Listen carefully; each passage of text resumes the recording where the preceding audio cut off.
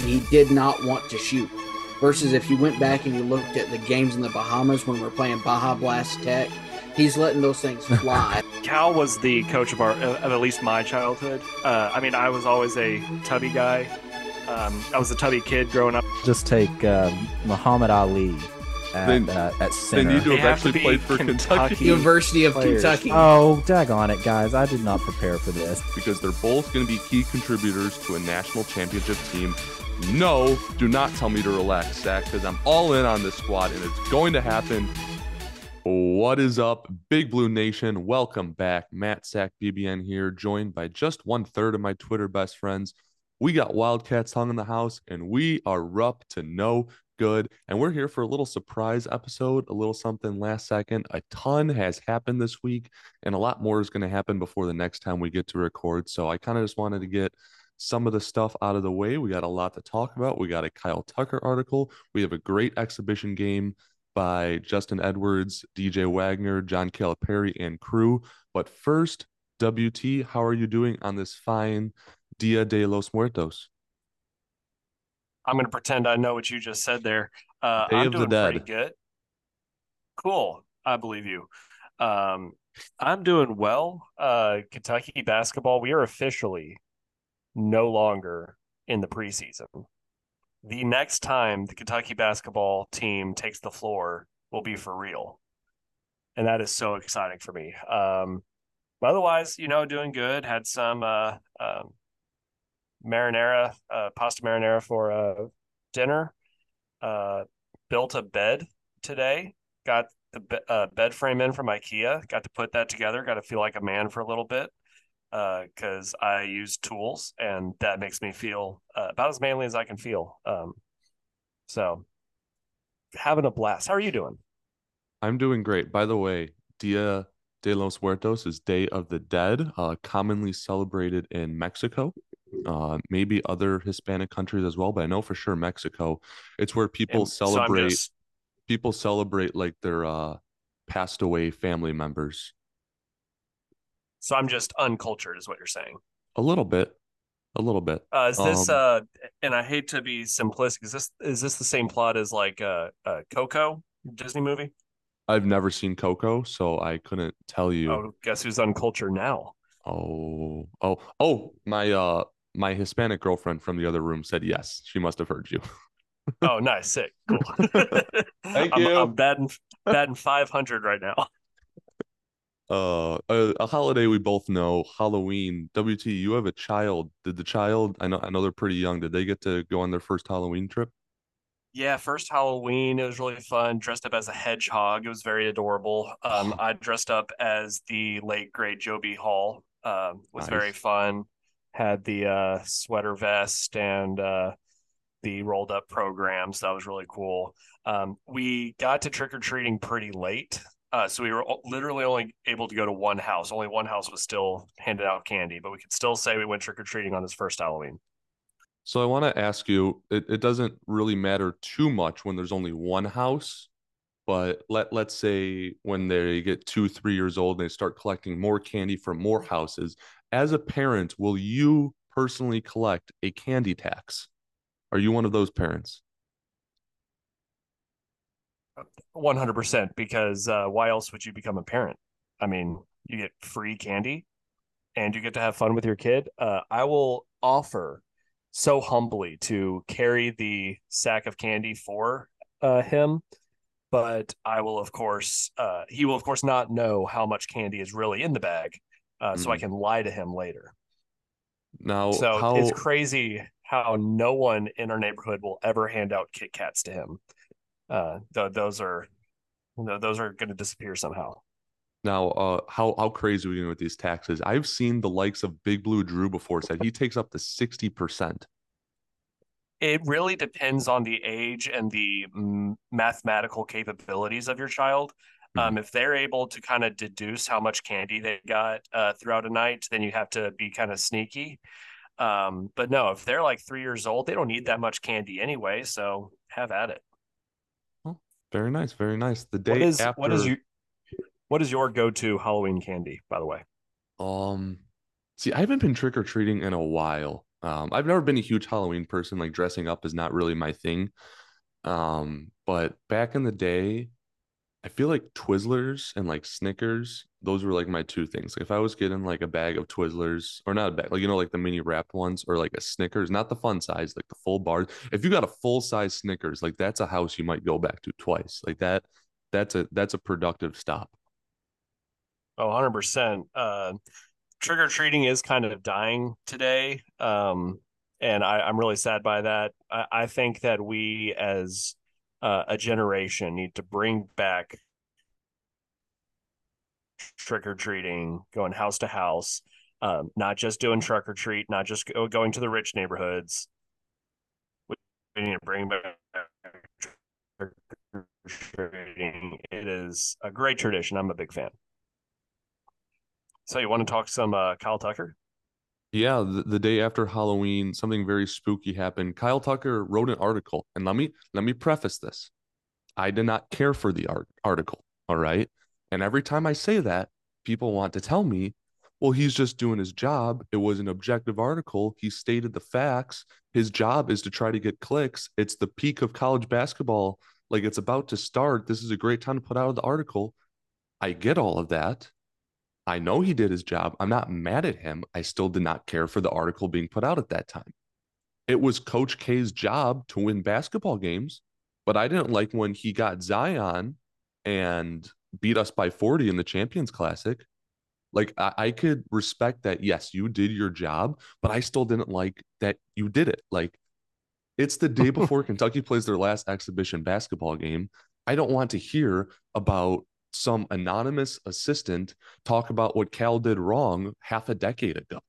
I want to hear, oh, this is what Rob Dillingham's been doing, like in the gym. This is what DJ Wagner has done. Like, use your inside access to get inside the program and let me know, like, oh, Jordan Burks came in to play the 3 and the 4. Now he's forced into the 5. How is he embracing that role? Like, that's the stuff that I personally want to consume. I get that on a national stage. Kyle Tucker did his job 100%.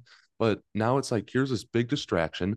Everyone's mad at Cal again. Everyone's on this, like, oh, okay, rah, rah, rah, rah. It's like, why can't we just talk about the team and get excited? Well, I think you're a little bit proving your point. If Kyle Tucker released an article giving an in-depth scouting report and interviews with the players, would they clear KSR's morning show to talk about that article? Would we be talking about that article right now? No. Would people be subscribing to The Athletic to read said article just for that? No. My problems with this article honestly have nothing to do with Kyle Tucker. I think that he is doing his job and he's doing a really good job at it. Like his job at The Athletic is to write articles that get clicks. And that's not necessarily clickbait, even though I do think this one was a little bit clickbaity, but it is an article with at least a little bit of substance. We can be a little upset about the timing, but can't be upset that he's doing it, like you said. My biggest issue with the article is not Kyle, but the fact that every single one of these sources chose to be anonymous. Yeah. And I get that because they're anonymous, that means they get to quote unquote, like let it out, like get all the truth out. But you got to think these are guys that Cal brought into the program, sent out as a coach with a better resume, got them jobs that they had honestly no business getting before being at Kentucky. And I'm going to be honest, I haven't seen a single one of those guys that got a head coaching job do anything of significance at that school. So these guys are going 500 at Directional State University, and they're out here complaining about the circle offense during the Wisconsin game. By the way, a circle offense that had us at like a top 5, top 10 offense efficiency in the country for most of those years.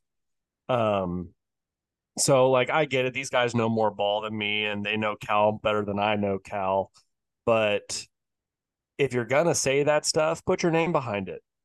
Or if you're going to say that stuff, say it to Cal first. I understand why Cal didn't reach out to comment, because he's like, I'm not getting involved. That there's nothing good that can come from me giving my take on whatever's happening. So it's a good article. at a bad time.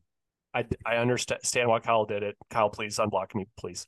But it like you said, it's just sucky. I'm not a big fan of it. Yeah, the problem with the anonymous sources is they're not really anonymous.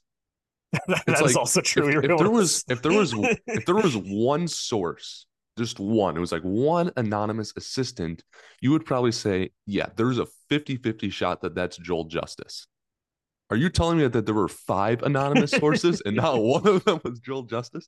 Not a chance. Like he's absolutely one of them. And it's like the quote where it's like, I don't trust my assistants at all. Well, Joel, you fumbled Jaden Hardy on the 1-yard line. He literally blocked off a time on ESPN to commit to Kentucky, and you just ghosted him. You didn't say a word to Zion Williamson.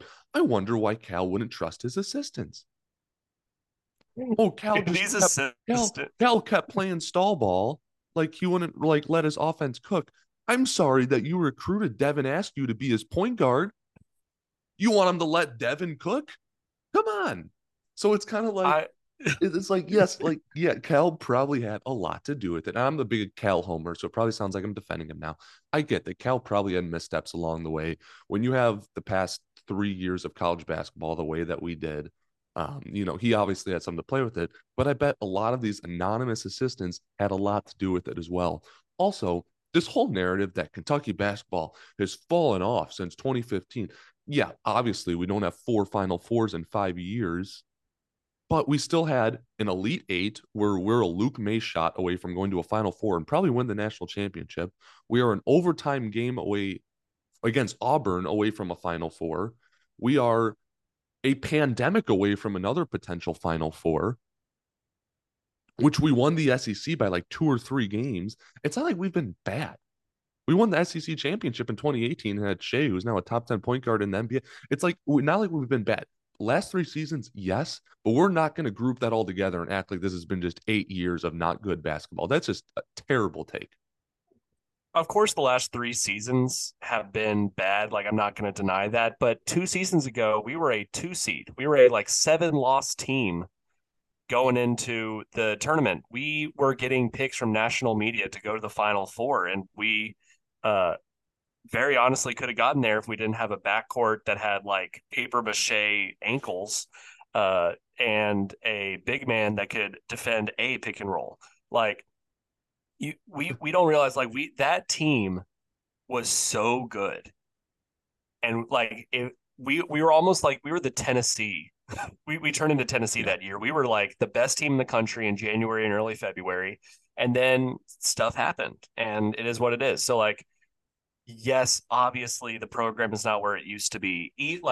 Obviously the standards of 2010 to 2015 are impossible. So I'm not even talking about that. The last 3 seasons have not been acceptable by Kentucky basketball standards. 100% full stop.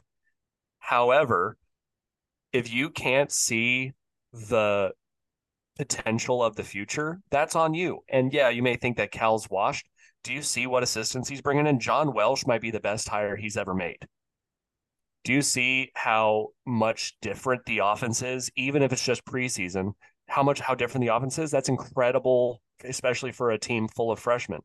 Do you see how we've embraced the technology, embraced the 3-point line, embraced skill over athleticism, all in one offseason? That is insane. And then you look at 2024 and 2025, those recruiting classes. Oh my gosh, that 2025 recruiting class, along with who we bring back, might be our best team since 38-1. Like, the program is not dead. I understand people criticizing it. I've criticized it. Go back and look at my timeline. I've criticized it to hell all last season. But if you can't also look ahead and say, like, we are doing things different now than we were doing it the last 3 seasons, that's on you. We are back to being Kentucky. We're going to have to show it on the court, obviously. I'm not going to claim that we're back before we do anything, but like, we are back to doing Kentucky things the Kentucky way, the way Calipari wants to do it. Yeah, going back to that 21-22 team, I mean, we blew out both of the teams in the national championship game. We had the best player in college basketball who had one of the best individual seasons in probably this century, if we're just being honest. And that's my biggest problem with the article. Everyone wanted to talk about, oh, the timing is great. It's right at the start of college basketball. Sure, maybe if you're trying to get clicks, which I get is Kyle's job, but as a fan, I don't like it. I would have loved this in May. I would have loved it in June when I was complaining about Cal. Can you literally get a player on our team? We literally have 5 freshmen and 2 of them are rumored to leave. Like, that's it. And Reeves is allegedly taking classes at Illinois State. That's when I'd love the article. That'd be perfect. But now it's like all the things that you complained about in the article Cal has fixed over the past 3 months. And yes, I get we still have to go out there and win, but big picture things. It's like, okay, you adapt to modern basketball. You go and shoot a bunch of threes. You don't play stall ball. You let your guards cook. We had an entire vacation in Toronto where we just watched that for a week. We watched it in the blue white game. We watched it in the first and second exhibition games. We have the players that support it. We have the coaching staff that supports it. And we have a Cal that is fully embracing this style of basketball. So that's my problem with the article. Like, the perfect time would have done it one to have been when we just lost in the second round to Kansas State, or a month after when we have no one on our roster. When Cal literally undoes everything that we just talked about in the article, that's, and then you like going into the season where the excitement's at this peak, it's like, let's go. This is when I'm going to like complain about everything Cal has done 8 years ago. I just, ugh. You pointed out how we fixed a lot of the things mentioned in the article. We said we'd had a little Twitter interaction today where I said, here's some things I'm looking for tonight in the Kentucky State scrimmage. And you replied with obviously a joke tweet saying for Cal to loosen up a little bit, the no circle offense and stall ball, Cal to trust his assistants, and a return to the gold standard. If you look at the first three, we have done to a T every single one of those this offseason. Cal loosen up a bit. How many times has he said the words random basketball in a press conference this year? A head coach does not usually encourage his team to not run plays, especially Cal the last few years. So he is actively encouraging his players to play random basketball. The no circle offense and stall ball. Have you seen our offensive sets? We're running a bunch of zoom action, a bunch of dribble handoffs, a bunch of like real NBA level action. And it's so nice to see. Thank you, John Welsh. Cal to trust his assistants. Look at like, well, what is it? What's the name? Is the Noah shooting technology? Is that what it is in the practice gym? Yeah. We did not use that thing. We had it. We didn't use it for like 2 years. Do you think Tony Barbie knew what that was? Tony Barbie didn't know a lot of things. John Welsh comes in and he's like, oh, you all have a state-of-the-art technology that you're not using. Hey, Cal, trust me to run this and I will get results. Cal trusted a brand new guy he had never had as an assistant before. And look where our shooting is. Trey Mitchell and Antonio Reeves are shooting above 50%, both on over 4 threes a game in the preseason. Like, Cal is doing all of the things right now. And I understand why people are skeptic. He hasn't done it on like a court that matters yet. Please be skeptic, fair, but also don't go to conclusions yet about the program being done before you see it on the court either. There's a little bit of middle ground where he's going to have to prove it. And come March, I'm anticipating that he's going to prove it. Now, and then this comes back to what I'm saying. Did Cal like change, or did he get a staff that enabled him to trust his staff and a bunch of basketball players that enable him to trust his basketball players? Like when DJ Wagner and Rob Dillingham and Reed Shepard are your point guards and you have Reeves on the wing and Edwards on the wing, yeah, sure, go out, play fast. Please, you have the green light, take shots, go cook. When you have guys that aren't that talented and you have coaches that haven't worked that hard and aren't recruiting that well and haven't had success before Kentucky and haven't gone on and had success anywhere else, no, it doesn't look great. Like, I understand why Cal's not trusting it, but going into tonight's game, perfect basketball game. I made that tweet. Justin looked good. We've been looking for a good Justin Edwards game every single game. Every single game, I picked him to be my MVP, and every single game he's been bad. So at the end of the last podcast, I think I just picked Trey Mitchell just to get it off of Justin. Wouldn't you know, like first 10 points for Kentucky, aggressive right out the gate. DJ Wagner looked great. Everyone looked great. Like no one had a bad game. We shot the ball great. We were efficient on offense. We didn't have silly turnovers other than the very end where we were kind of just playing pickup basketball. The defense looked very sound. Didn't make a whole lot of mistakes on defense. Great team basketball. The score reflected what it should have been. It's not like we let someone hang around too much or come back. We blew a team out by 40-something points. perfect basketball game tonight. And that's kind of the reason why we wanted to have this random episode, because we look so good. How do you not want to talk about this team? WT, what were your big takeaways from the night? My big takeaways from tonight are that we are seeing different guys show up. We talked about this on the last episode where you need like 4 or 5 different guys to score 20 points in a game in a season. And we're starting to see that we're not going to have the situation last year where it's Reeves or no one. Or I guess Oscar could get it as well. Let's see. I'm looking at the stat sheet. So Reeves did go for 20.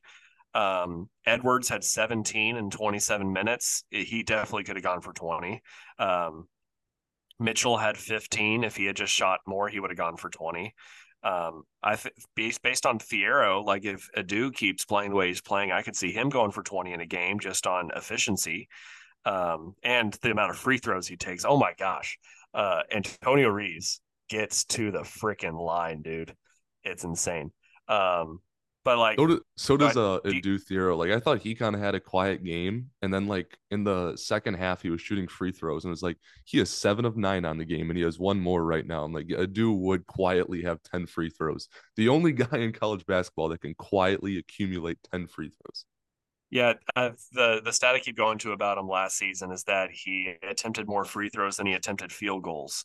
And I don't think he's at that right now. I'm looking at my stats. He attempted this preseason 33 field goals and 26 free throws. So he's right there. So that if now he's hitting him at a 65% clip, we need him to hit a few more of those free throws. But that man gets the line.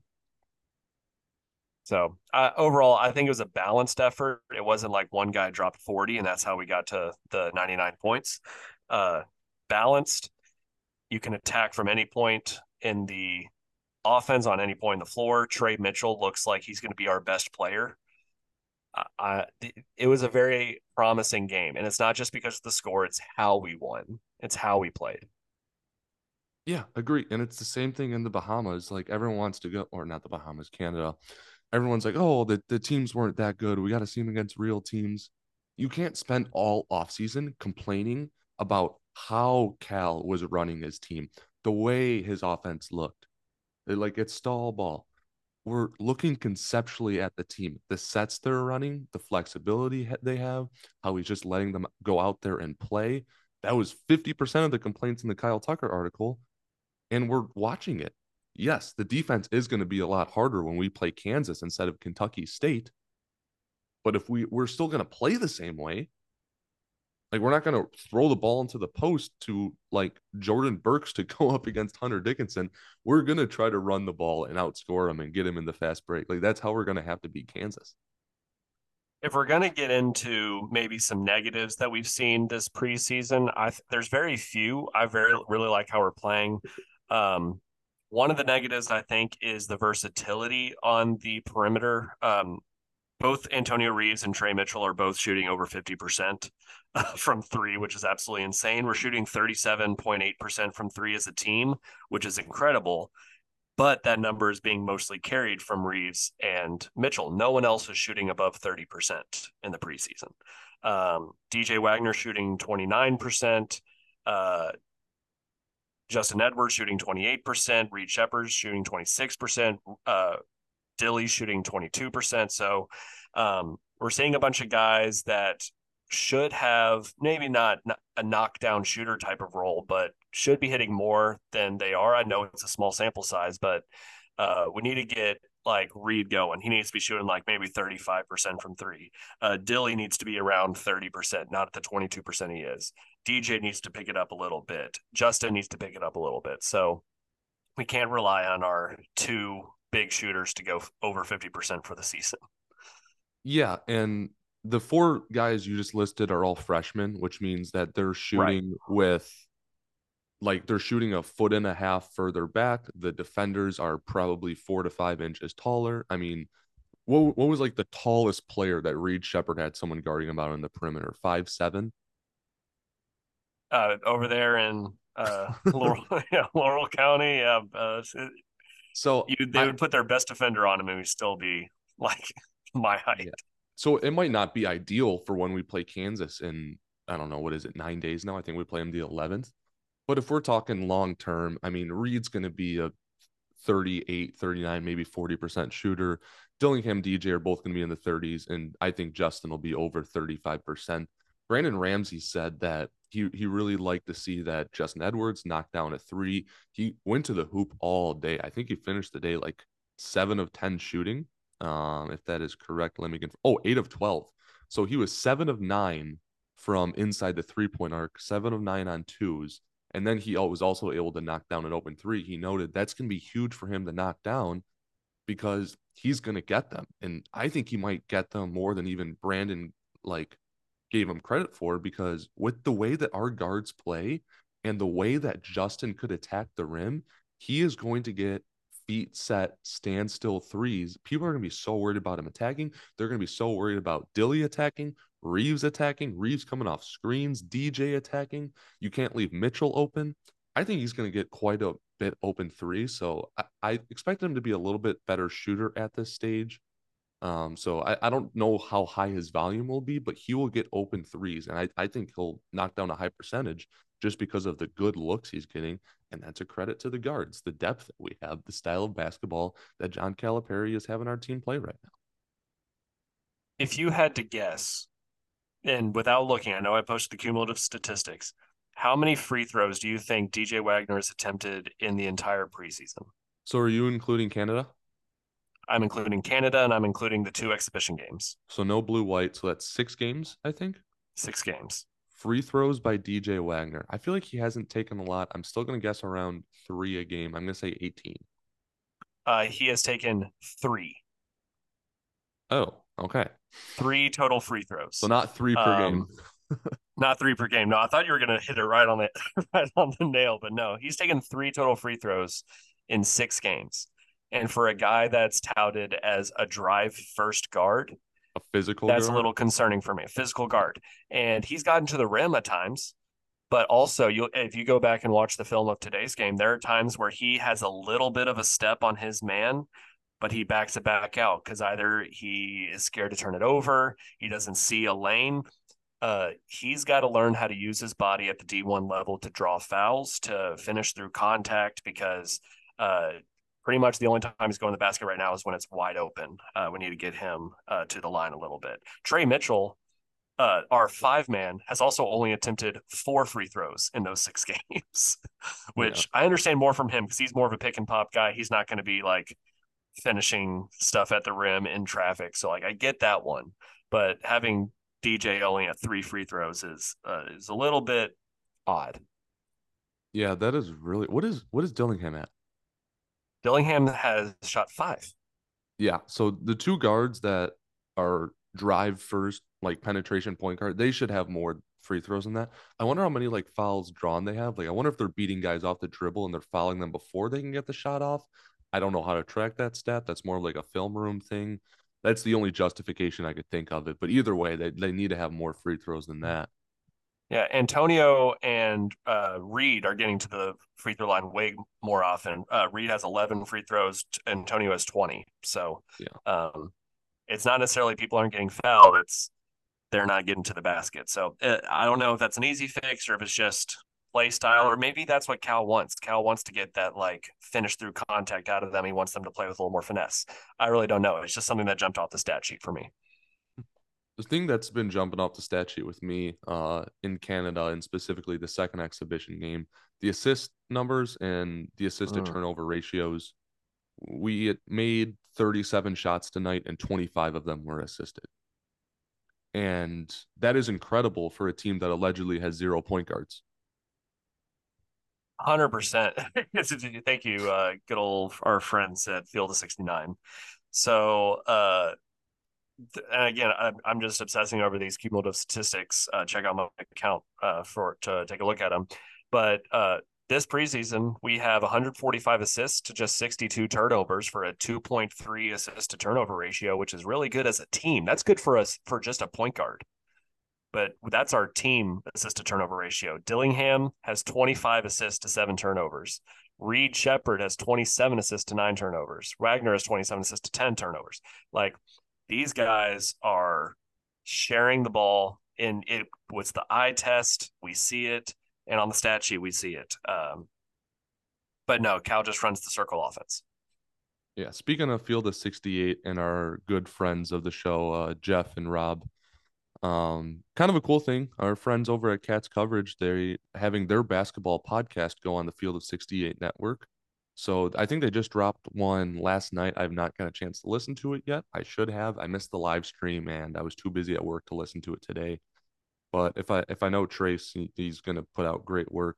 Very exciting that they at least have a Kentucky voice. Someone on the Field of 68 network that I know has watched a Kentucky game or knows somewhat what's going on, because you can just have their most prominent voice go out there and be like, yeah, Kentucky doesn't have any point guards when literally they have three of the top 6 freshman point guards. Half of the top 6 freshman point guards are all playing for Kentucky right now, but allegedly we don't have any point guards. So it'll be kind of cool to actually have this very big platform, have someone in it that knows what the winningest basketball and program history kind of looks like. Yeah, I mean, I don't think we've shied away from our opinions of Field 68, but we are big fans of the guys over at Cats Coverage. So congrats to them. We'll be excited to listen to that podcast only. And the Field of 68 has not really shied away from their opinions on us either. Oh yeah, that's true. Little little tidbit behind the scenes look. Good old Jeff. Yep. Yeah, I'm really excited for this team. Now it's weird because we have a whole position group missing and we've only seen exhibition games. We haven't seen anything integrated, but I'm going to put you on the spot right here. It is March. We are in like a Sweet 16 game. Let's just say, who do you think Cal puts out there to close out a game and get us to the Elite Eight? Or we'll say it's Elite Eight. We're trying to go back to the Final Four, first time since 2015. We got 4 minutes to go. What's the lineup that John Calipari puts out there? Let's assume everyone's available, but you don't know how good the centers are going to be, but you know they're going to be available. Who's the 5 he puts out there? Well, I was going to say, I was going to put Aaron Bradshaw, but someone with like the Libyan flag in their name told me that he's not going to play this season because he got clutched. He's the next Shaedon Sharp. But if it were me, I do think the beauty of this roster is that we're a little flexible. We can play to our opponents a little bit and their strengths and weaknesses. But based on what I know and what I think I know, at point guard, I'm going to have DJ Wagner. With 4 minutes left, I'm going to have at shooting guard Antonio Reeves. Small forward, I will have Justin Edwards. At power forward, I will have Trey Mitchell. And at center, I'll have Aaron Bradshaw. Now, if you tell me with 12 minutes left, I'm going to have Dilly in there because Dilly is incredible at what he does. But as of right now, and I know most of it's based on reputation, he's been so good with the basketball. But I don't necessarily want him in the game with 4 minutes left right now. But he could prove me wrong by March, and he could be in there. You could also see Adu earn a spot as like a physical rebounder and defender. I think he's gotten beat on a few blow-bys in these games, but a lot of it's because these D2 teams are playing like 4 guards, and he's having to guard like a 6'2" quick guy. So Adu could carve out a role there and kind of take Trey's spot if Trey isn't shooting 50% from 3. But it's kind of the beauty of having like 8 guys that you can realistically see in that situation that you get to kind of toy around with it, and you can make a substitution at the 2-minute mark and you don't feel like you're losing anything. Yeah, and you didn't even say like Reed Shepherd, who might be one of our better shooters and better perimeter defenders and probably highest IQ player. God, it's so hard to talk about Reed without saying the same cliche. We're so close to saying that he's like a plucky young kid. Like, but yeah, it's so tough, man. I have the same exact 5 as you, and I also have the same exact 2 kind of like maybes. It's like if Rob keeps up what he's doing right now and continues to get better, which why wouldn't he? Because he's grown more than anyone over the past 2 months. I don't know how you keep him out. I don't know who you take out. Maybe you put Justin at the 4. Maybe Justin isn't in your lineup. Maybe Reeves isn't. Ultimately, it'll come down to like who's playing hot. Like we could say this right now and it'd be like, oh, if Reeves is shooting 1 of 15 again, well, that's who Dillingham goes in for, you know? I also Right. think Adu could sneak in, like you said. He has one of the highest ceilings on the team. He also has a low floor, but he has a very, very, very high ceiling. Not as low of a floor as last year. But I would say like Trey Mitchell is a safer player at the 4 than Adu. He's so consistent. But I could absolutely see if we're like winning by 4 or 5 with 4 minutes left, we put a do in for Justin, which is crazy. Justin's a potential #1 pick yeah, in the NBA or in the NBA draft. But defensively, Adu is a stopper and he's so versatile. I can see him being put in while we're up in order to kind of maintain a lead. I know people hate it. It's like, no, we got to keep the gas on. That's not how basketball works. You have to play defense. it depends how you read that Kyle Tucker article. But anyways, the problem with the 2015 game wasn't just that we played stall ball. It's that no one could guard Sam Decker. They left that part out of the article. But And I'll stop being salty about the article. Kyle wrote a they really forgot good piece. shot clock and all that stuff. Yeah, So yeah, whatever. But yes, I think Adu, like, as good and consistent as Trey Mitchell is, he will never have a play where he just like swats a ball and pins it to the backboard and then sprints down and dunks over 3 people. Adu can do that. Trey Mitchell cannot. Adu can do that. So, and especially if like Aaron Bradshaw is spacing the floor out. Now, he's not going to shoot over 50% from 3 like Trey Mitchell is right now. But if he could be a guy that is tall and spaces out the floor and can be that pick and pop guy, and you could have Adu be your physical bruiser that's like banging in the paint, I might like that more. But again, if I had to go safe option, probable option right now, yeah, DJ's our point guard 1. Reeves is our best scorer and shooter. He's got to be at the 2. Justin's our most versatile player. He could guard 4 different positions. He's a great rebounder for his size, great size on the wing. Trey Mitchell, most consistent guy at the 4, can stretch it out, probably our second best shooter, most veteran guy. And then at the 5, it's your athletic 7'1" guy that could also space out the floor, but could also protect the rim, something we haven't had since kind of Nick Richards. I'm excited about this team, man. And I'm hoping we get some Zvonimir news. Shout out to Skyline tonight. Yeah. Yeah, there was a tweet from at Knoxville Mitch, which I think is Mitch Barnhart Burner. Drew Franklin said something along the lines of Avicic missed tonight because of food poisoning. And then Mitch Barnhart Burner tweeted out in a reply, he must have had Skyline for the first time, which was probably the best tweet I've seen tonight. So shout out that. I would love to see Avicic soon. I keep like wanting to just be like, all right, he's probably not going to play. He's probably going to be kind of like freshman, even like sophomore year Damian Collins, where he's super project. Like you throw him in there for a couple minutes. Doesn't really do much most of the year, but he might have a couple flashes, and then you're like, whoa, why doesn't Cal play him more? But we've got a quote. Hold up. This is from Calipari. He says that Aaron Bradshaw will miss, quote, the first week or 2 of the season. And that's a direct quote. So it doesn't say he will only miss that. It's just at least going to be. Yes. And I know foot injuries, and I have been saying this on the timeline forever, that foot injuries are not something that you can predict. We've seen that with Jared Vanderbilt. We've seen that with PJ Washington. We know this. Yeah. That being said, we saw Aaron Bradshaw taking jump shots before the game today. We saw him on his Instagram show that he was doing workouts at like 1 a.m. in the morning. So that is a promising quote. I know people are going to hold Cal to it if he's not in uniform on that 3rd week, but that is a interesting quote. I'll at least say that. It's Shaden Sharp all over again. I'm kidding, of course. My favorite quote is from Jack Pilgrim speaking on this situation. And there were a lot of people that were like, oh, like I looked online on like WebMD and it said this is only supposed to be like 6 to 8 week recovery. Why is it like 5 to 6 months? And Jack essentially said, yes, like if you twist your ankle, you can go back to like walking your dog and doing the dishes and walking to and from your like little office that you have at work. You can go and make yourself a cup of coffee. You can go to the fridge. But if you're 7'2" and have to play basketball and sprint back, and guard guards and shoot threes and handle the ball and rebound and sprint up and down the 92 feet 80 times a game, yes, you might need a little bit more recovery time than your average Joe at home. And not just that, if you re-injure it, you lose millions upon millions of dollars.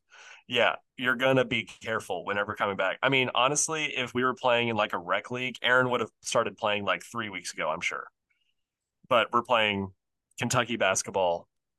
We're going to play it safe, especially after getting burned with Jared Vanderbilt and a little bit of PJ Washington. Yeah, the whole Shaden Sharp comparison is stupid. Shaden didn't have to play a game and he was a top 10 pick. If Aaron Bradshaw is a 7'1" guy and has a foot injury that keeps him out for over a year, and it's not like he played spectacular in high school. Like he will not be drafted. You will not go first round. He might sneak second round off of potential, but that will actually cost him millions and millions of dollars to sit out. He has to go out and prove himself as a lottery pick. He's not gonna walk into it. Shaden was the worst thing that ever happened to this program because no one's ever going to get over that now. And anyone that ever has an injury ever, it's going to be like, oh, it's just Shaden all over again. So, I will say sometimes people are right about that. Last year, he was hurt. He couldn't go. At least Cal has seen Aaron Bradshaw. That is true. He keeps giving these updates. Because here's the thing. If Cal never gave updates, you know what people would say? He hasn't seen them. When Cal gives updates and he's wrong about the most finicky type of injury that you could ever have for a 7'2" center, they say, oh, Cal's lying. Like, what do you want him to do, guys? Yeah. He tries to, and if he would have like gave a more realistic timeline and said the injury was like multiple months, everyone would have been like, oh, look how long he's out. So he can't win. Yeah. All right. I'm putting it out there. We are now, the next game is against New Mexico State in Rupp Arena, and it's a game that counts. We play 31 games in regular season. How many are we winning? What is our best win, and what is our worst loss? I'm stuck between 26-5 and 25-6. Talk me through it. I think our best wins will be our best wins on paper will be Miami and Gonzaga at home. I think those will be the best teams we beat. I think that maybe at Tennessee or at Arkansas, maybe one of those wins will be our most impressive because that's going into a hostile environment, a team that it will be their Super Bowl, not to overplay that narrative. I think, but one of those, I think we'll probably drop one of at Arkansas or at Tennessee. I think North Carolina, depending on if we have centers, I think Baycott, it'll be a problem. I'm not too confident about Kansas. I think we could go in there and play well. I just think they're a more veteran team. They have lots of length on the perimeter. Our guards might struggle early, the young guys, and they have Dickinson who will just feast in the paint. So that's 3 losses. I think we'll have just 1 or 2 random ones in conference play on the road. At Mississippi State, I don't think Mississippi State will be good, but that's just one I've kind of seen on the calendar that I'm already just like, at A&M. That's where I'm kind of at the 5 or 6 games. But I do think we beat Miami and Gonzaga at home, and I think we win one very impressive road game. And I think that's where we are, 26-5. I do think we're a 1 or a 2 seed. I think we're too talented. Like, I think we can have bad games and still win. We haven't been able to do that in a while. I think we can do that this year. I've published my predictions. They're pinned on the top of my account on Twitter. I have us at 27-4. Okay. And 15-3 in the SEC. I see this team, even as it is now, being like matching up so well with every single one of our opponents. So like against Kansas, I have that as a loss, but I can see us winning that game. Hunter Dickinson, we talked about it before. There's a reason why all of his teams have sucked. And it's not just because of him, but like he can't single-handedly will a team to a win. And he's going to have to guard Trey Mitchell on the perimeter. So there's that. I think we match up very well with Miami, and sneak peek, we're going to do all that we can on our end to make sure that game's a win. I think we match up well against North Carolina. Armando Bacot is a worse Hunter Dickinson without a jump shot. So, like, I think that is a game that we can absolutely win. And I think we'll have Aaron Bradshaw back by then, especially after Cal's quote today. The losses I have on the schedule are Kansas, at Arkansas, at Mississippi State, which is one that you mentioned, and then at Tennessee to close out the regular season. Um, every other game, the SEC is stacked this year. I think Texas A&M's a bit of a fraud. I think Florida is good. I still think we beat them twice. I think Auburn is okay. We do have to go there, so I can see us losing that game, but I think we're way more talented than them personally. I think Alabama had to reload, and I don't know if Nate Oates can play that one and done style of coaching where he has to coach up a brand new roster every time. Um, I, I I really see this team being something special, and come March, I see us as the 1 seed in the SEC tournament and a 1 or a 2 seed in the NCAA tournament, depending how teams in the Big 12 do. So I don't know. I'm very optimistic, and I know probably that's a lot of my blue tinted glasses, but I don't see a ton of weaknesses in this team. Yeah, Florida is another team I didn't mention that I'm kind of worried about because they have a tall athletic center. He from like Marshall, I think he was from. Like Bradley needs to be here because he would know him because he was all over him in the transfer portal. They have athletic wings, really tall athletic wings, and just enough white guys where they're all going for like 20 plus in RUP, or even on the road. So I'm a little worried about playing Florida. But yeah, I agree with you. I'm looking at the same games as you. I do think this team is a 1 or a 2 seed. I think they'll play very well. I have a question for you. Every year, it seems like there's a guy that doesn't do much and then wins us a random game in like January or February. Damian Collins comes in. Like we have the National Player of the Year, and he cannot score, or he's getting cooked at Alabama, one of the best teams in the SEC that year, on the road. Damian Collins comes in. Us and Alabama are like the two best offenses in the SEC. We randomly win a game like 64-55, and a lot of it is because his defense at center going up against their tall, athletic center. Couple months later, all of our guards are hurt. Bryce Hopkins has to play the 3, goes for like 14 points super efficiently. Got us like the scoring bump that we needed to get over LSU at home. Those were 2 random performances that come to mind. Who do you think is the equivalent to that on this year's team that will have one performance that doesn't really do much? I think there's like 4 guys that could fall in front of this category, and I have a clear answer for my number 1.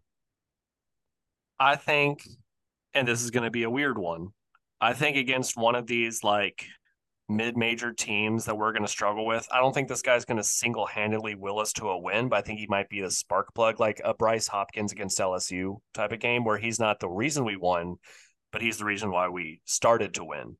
Yeah. I have Jordan Burks, and I think that like he hasn't played great. I think he's filled in well. He's played 106 total minutes this preseason. He has a plus minus across all 6 games of +3. So we've gone 6-0, and he's only +3 on the stat sheet. So that means he's getting outscored a little bit. But I think that against some of these mid-major teams like a Marshall or like a St. Joe's or like a Penn, if we're struggling against them a little bit where it's like tied or like we're only up 5 in the second half, he comes in and goes like dunk, block, rebound, layup, block, and we're all of a sudden getting back into it. So I don't think that he's going to drop 20 or anything. I think he could help us to a win. Yeah, when I think about it, like we both had the same starting 5, and we had like Dilly and Adu, like first guys off the bench, might be able to sneak in, and then Reed as our kind of like 8th man to round out that rotation, which leaves Jordan Burks, Joey Hart, Ugo, and Avicic. I'm just not getting my hopes up too high for Avicic, or else I'd probably put him. Oh no, Joey Hart, I think, yeah, spark plug, maybe some minutes, but I don't think he'll ever be in long enough to truly impact a game. Ugo, really like Ugo, tempted to put him maybe just for 1 game, but I'm also like, I love me some Ugo 14-footers. He's the one guy you have on our entire roster where you put him in and you're no longer playing a 5-out. That's my one thing on Ugo. I agree with you on Jordan Burks. mostly because of his attitude this offseason. Huge shout out to him. He played guard his whole life. He kind of played the 3 at OTE. He comes here to be a 3-4 hybrid. And all of a sudden, like an entire position group is missing, and now he has to play center. And a guy that's more like a finesse type forward. Like, I just want to beat guys off the dribble and dunk and shoot threes because I'm 4 inches taller than the guy that's guarding me.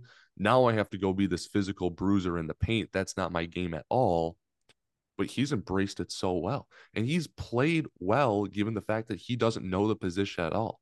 You look at him, and when he looks bad, it's because he doesn't know the position he's playing. You're like, wow, he looks lost. That's because he is. But he's looked better and improved so much in just a few months that I feel like we put him at the 4 in his natural position, and we put someone bigger than him out there, and you're gonna be like, whoa, this guy doesn't look lost anymore. Here's all the talent and skill we've been seeing, and now it's where he naturally is comfortable. I think he's going to have a game or two where I don't know like what the situation is. Like, maybe Mitchell has to play some 5. Maybe Bradshaw gets in like foul trouble.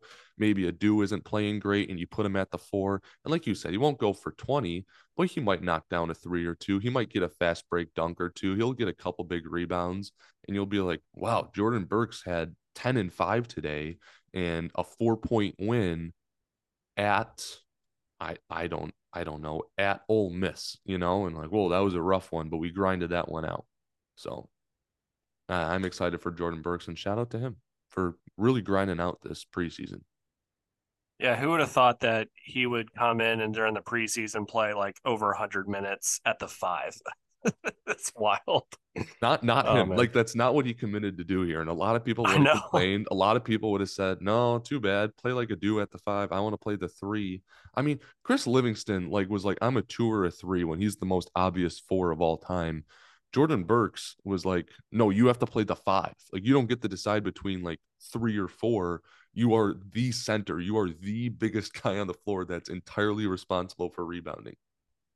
And the attitude that he's had has been like, okay, yeah, sure. Let's see it. Let's do it. I love that. Now I hope we get some other actual 5s back, but I'm excited for that. I mean, if he's taking committed to Ole Miss, he'd be playing the 3 and he'd be touching the ball like almost every single possession.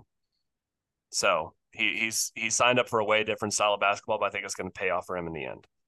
All right. We already did our Mississippi State score predictions, but we have New Mexico State on the horizon. Would you like to log your official score prediction for our first official college basketball game of the regular season? Unfortunately, Buddy and Bradley don't get to partake in this. We can get them to like text in their answer, just so we can post it or something. This is a good. So New Mexico State, like, even if I wanted to do research about them, you can't, because their season got canceled last year and they have literally an entire new roster. Calipari said they are a good team. I'm sure he did. And like, there's genuinely no way to do any research about this team because it's all a bunch of little tiny pieces coming together, and they don't play scrimmages on national TV. So you really don't know. But that being said, I think that we win this game 87 to 63. And I'm going to put my MVP as Trey Mitchell. I will take 87 to 61. I really want to hop back on this Justin Edwards train. Go for it. But no, he plays bad when I pick him to be our MVP. So I think I'm just not going to pick him to be our MVP all year, but subtly, like, he'll be my MVP. Give me Reed Shepherd. I like that. Reed Shepherd showing up. That'll be his first real game in Rupp in front of his dad, in front of the Commonwealth. I think that'll be a special moment. When he first gets subbed in, that'll be fun. I think he'll have like 3 or 4 threes and a bunch of assists, no turnovers. Typical Reed Shepherd game. Yeah. Well, audience, be on the lookout in the next few weeks for the very next Rupp to No Good kind of hashtag takeover. We've got some plans in the works, and we're going to need your help to kind of spread it around. We're not going to give away what it is yet, but we're trying to make it a big one. So stay tuned. Do we want to give a hint on how people can begin to prepare for this? They should probably board up their windows at their houses. If you see Bradley in your bedroom, don't worry. It's just a bit. He will not hurt you. No, I'm kidding. But you may or may not want to book off a certain Tuesday later this month. That's all I'll say. Yeah. So, go Cats. We'll see you all in Rupp. That's literally my thing to say. But yeah, go Cats. Thank you all for listening. We'll talk to y'all next week.